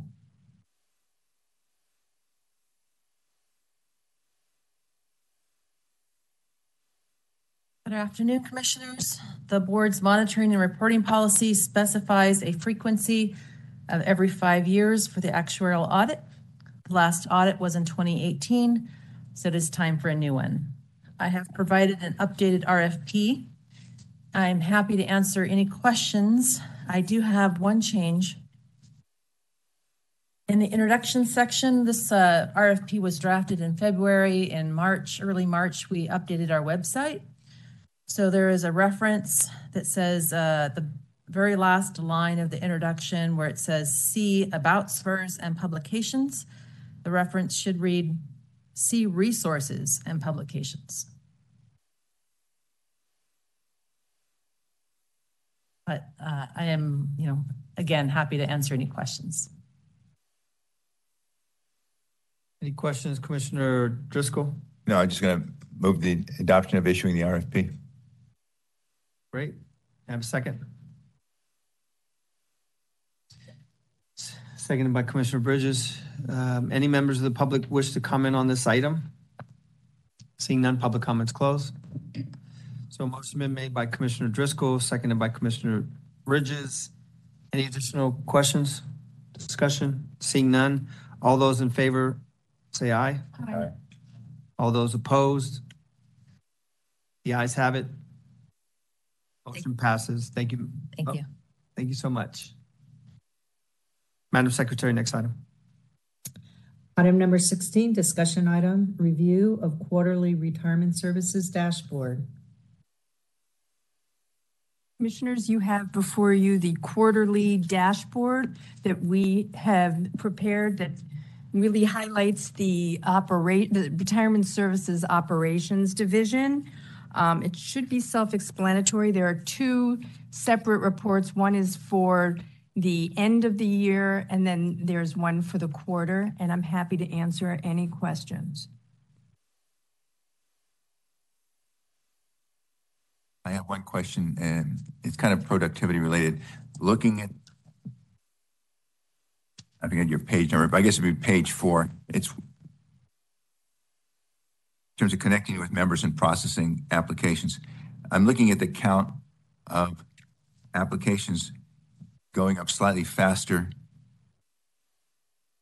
though I know we've added a few attorneys. I'm just wondering if we'll ever get the caseload down. In disability, specifically with respect to disability? Well, that's where it seems to be Yeah. a lot of attorney work, the head case count. There seems to be more applications coming in than cases being settled or closed, whatever they're forgetting. Well, the goal is in hiring the new attorneys to work the cases that we would in fact catch up and stay even. So it's a little hard for me to tell you right now. I have noticed that we have a lot of applications coming in, and I've thought of that as well, but it's a little too soon to tell whether that will be the case because the attorneys that are on board now are really focused on taking care of the backlog. And while we've made significant progress with respect to that, the backlog is still there. Okay, again, thanks for this page, for this data. We'll continue to watch it to see if it really turns down. Thank you. Great, thank you.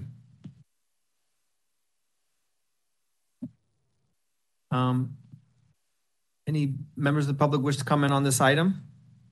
Seeing none, public comments closed. Madam Secretary, please call the next item. Item number 17, discussion item, Chief Executive Officer's report. Great. A handful of items to update the board on. First, as a reminder, the Form 700 filings are due, so if you haven't completed that, please do so. What's the due date? April 3rd. You guys all gave different dates. did. One said April 3rd, one said 5th, one said. We'll confirm. What's the date? It's April 3rd. April 3rd. April 3rd. Secondly, in the CEO report, you may have noticed I changed the design of the forward calendar, hopefully to make it easier for you all to see what's coming up next, and sort of highlighting the board meetings and the committee meetings. It'll make it easier for us to update and hopefully easier for you. And with that in mind, I want to highlight that we have a lot of activity for the month of April with respect to committee meetings. The IC committee meeting, investment committee on April 6th, the DC committee meeting on the 12th, and the governance committee meeting on the 14th. So thank you again for everyone's help in getting those meetings on the calendar. There's a lot of important business going to be conducted during the course of those committee meetings.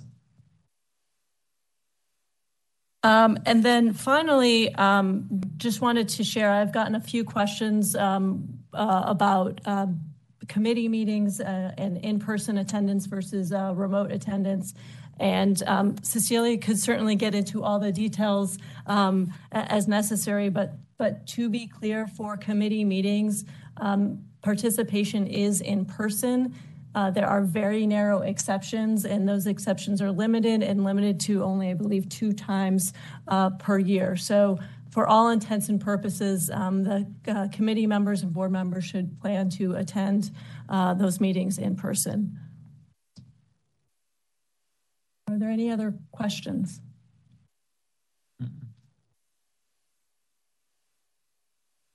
Any additional questions? I think earlier there was a public comment about CIM. What's our, I don't know if you know this off the top of your head, but what's our investment with them? And can you describe that a little bit further? Sure. And if Tanya, you want to describe some of the details that you have in terms of the investment, I do want to share, and I'll turn it over to Tanya, that we have looked extensively at this matter. We take our partnerships seriously and want to understand how our managers invest. We've had multiple conversations with CIM to understand this particular property, their approach to incorporating ESG into the process, their approach to mitigating risks, and importantly, their approach to following the law. And we are comfortable, based on all those conversations, that the manager, we're comfortable with our investment, and we're comfortable with the approach that they have taken in managing the property and taking these factors into consideration. And I'll turn it over to Tanya. Before Tanya, I was going to say, actually, if we are going to, it sounds like we're getting a little bit more into the weeds here of an inquiry that's not on the agenda. Okay. So it might be a good idea instead of hearing from Tanya today, unless that was already going to be part of your CEO report, and it didn't look like it from the materials. So we're not allowed to ask about anything that comes up in the meeting related to public comment. I mean, we have the ability to inquire generally about previous investments. Well, if there's something on the agenda that would suggest to the public that that is going to be the item that's going to be discussed, but I don't believe there's any agendized item that would have put the public on notice of that. So I'm suggesting that if we want to get into something more in depth and hear from Tanya about that, then we put that on the calendar for future meeting. So, okay. So, Mr. President, if I may make a request for the next board meeting, that we hear from staff on the CIM investment. And my concern also is this investment, we've heard from tenants, not just on the East Coast, but this started in Los Angeles and moved beyond. So now it's moved much further. We've heard from unions. So I really want to have a complete breakdown and understanding, because we have a constituency that obviously is very concerned. And since we're fiduciaries, I'm concerned as a fiduciary that we've made the right decisions and the best choices for this investment. So I would like to hear more about it at the next board meeting. That's fair. And I would just say, just in general, it would be good to know the extent of our investments with them and some of their practices in terms of property management. And it's one thing to say they're following the law. It's another thing to get concrete data. And so if we can know what the specific number of evictions and other related entities, and if there's any lawsuits, so we can get that a full report on the next agenda, that would be helpful. And Commissioner Thomas, you had some stuff? Yeah, any other commissioners? You have. Well, just on this subject, in terms of this manager who manages this, sorry, thank you. In terms of this particular manager has a significant amount of capital with us, or we have with them to manage. Does anybody foresee any problems that we should act between now and the next board meeting? Besides just gathering information and having a discussion with them? We've been looking into this matter and can address these questions in detail. And one, this is a private market investment, so we have to think about that. And two, there's no need for a special meeting. So we can wait a month. Thank you. Okay, great. And just to add on to it, we've heard numerous comments and allegations of union busting on behalf of some of their companies that are owned by CIM as well. It's my understanding, that we have limited exposure or no exposure to those, but what I'd like to have included in the report is some component that deals with their engagement with these other companies that they own that engage in union busting. Okay. Great. I think we've given enough direction. And if there's additional direction that's needed, you can contact CEO, CIO, and ask her to help shape the agenda item through me. Any other comments or questions for the CEO's report? Just because it's been in the news this week, and I know the banks are working with Credit Suisse and First Republic, is there any additional information that you want to give us on any of those banks? Not in addition to what I shared earlier on SVB. We're monitoring things very closely, and sometimes in financial markets, things move quickly. But as of 2:30 this afternoon, I think the comments that I shared earlier reflect where we stand with respect to our assets and our business. Okay. Thank you. Seeing no other comments, is there any public comment on this item? Seeing none, public comments closed. Item number 18, Madam Secretary. Item number 18, discussion item, retirement board member, good of the order. Any comments or concerns from commissioners? Anything they want to announce? I just wanted to Commissioner Thomas. I just wanted to thank you for the CIO CEO for reformatting the Ford calendar. It's so much more readable now. I appreciate that. Thank you. Great. You're welcome. Anything else? Okay. Any members of the public wish to comment on this item? Seeing none, public comments closed. Item number 19. Item number 19, adjournment. We are adjourned. Thank you.